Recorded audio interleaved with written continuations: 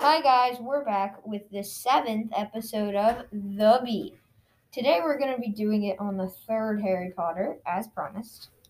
And since it is Sam's favorite book, but I love it, I'll start out by asking the questions. She loves it way more than me. Yeah. So Sam, my first question for you is, what was your favorite part of the third? My favorite part. I think my favorite part was when Ron broke his arm. I'm pretty sure it was his leg. Leg. Okay. Leg. Yes, because he couldn't walk. Okay. Yeah, leg. Because I do not like Ron. I don't like him either. So the leg breaking was my favorite part. Mine too. But also, since it's your favorite, what's your favorite part? My favorite part is when Lupin turns into the werewolf. Just like, it's such a dun. The movie had a pretty bad werewolf. Oh no, that werewolf was like awesome. It looks better than any other werewolf. Like, definitely. A lot of them you can just tell that it's a rubber mask with fur. Yes. It's not how I pictured a werewolf, though. No, not me either. I pictured it with a lot more fur. I pictured it a wolf just standing up that wanted to suck your blood out and stab you in the guts with its claws. Yeah, that's kind of what I pictured too, actually. Disturbing picture. Yeah, very. So, Sam, my next question for you is, let me think here. Let's just see. Oh, yeah. So, did you think that the third movie was at all confusing? Like with the time travel and all that? Dumbledore was the most confusing part. Definitely. Dumbledore confuses time. I'm not sure he understands time even. Yeah, I'm pretty sure he doesn't. I mean, when he just tells Harry and Hermione, and then they're like, "We're back, Professor. Let us in." I don't know what you're talking about. But hurry along before she gets you in trouble. Yeah, it's like you just seriously told the other Harry and Hermione to just go on that quest. Very disturbing. I mean, so, Buckbeak. Oh yeah, Buckbeak. I was so glad he got saved. I know, right? The first time I watched the movie, I was like, oh my gosh, no, Buckbeak can't die. What happened to Buckbeak after Sirius died, and did Buckbeak die after? Yeah, like we never get closure on any of the animals. Like what happened to Buckbeak after Sirius died, like you said? He was only in the fourth book, but he only appeared in the third movie. Yeah. Third and fourth book. Closure, people. We want closure. That's what we want. J.K. Rowling, you should be watching this. Definitely. And in case you do, I need your autograph.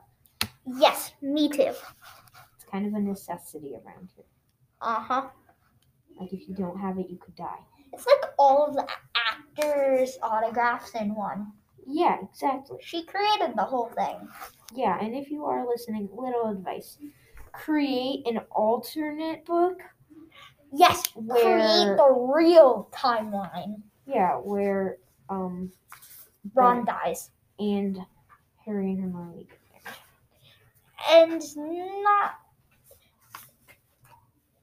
Yeah, do that. Yeah. Because nobody really wants that ending. And make sure that any scene you would have thought about cutting out and did cut out is in the movies. Yes. You can wait. Rated R if you have to. Seriously. And why is the fifth Harry Potter movie rated PG-13? Because it's not. What's the seventh rated? When was the seventh? Yeah. What's it rated? Like PG? I don't know what it's rated. Because I feel like the seventh would be the highest rating. Yeah, the seventh is pretty.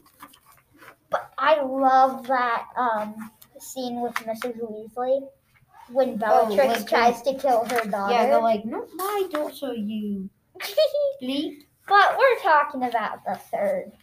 Yeah, so no 7th. And more closure, though, what happens to...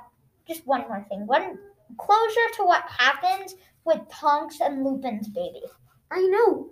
Like, in The Cursed Child, we hear just the tiniest bit about it. Like, there's a scene where Rose comes up and she's like, Mom, Dad, Teddy was kissing blah, blah, blah. And then Teddy comes down and he's like, I was just saying her off. Okay, I have not read the play script because I didn't want to, but that's amazing, and I'd love to see it on Broadway.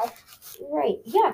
Okay, so I was supposed to go and see The Cursed Child on Broadway. Awesome. If I'm correct, because my father just took pictures from it in New York City yesterday, one of the big billboard signs was The Cursed Child. Buy your tickets now, folks. I was supposed to go see it, and then stupid COVID. That's the only time I'd want to see something before reading the books. Yeah. Because it came first, really. Yeah, the script was really, really, really, like... It was really, like... It was confusing. It was, like... Yeah, confusing. Yeah, but they did an awesome job with the name. Yeah. But...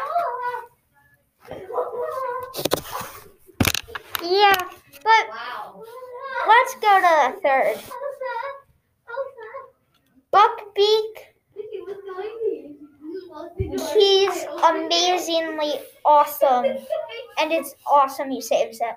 But what the heck does Hermione's spell do in the movie and stuff? And Harry's expression when his aunt floats away. I think it's his aunt actually. But there's nothing that tells us about it. Like, why does he have the funny expressions? It's like a meme. So, well, I guess that's the end. We'll see you on the next episode of The Beat.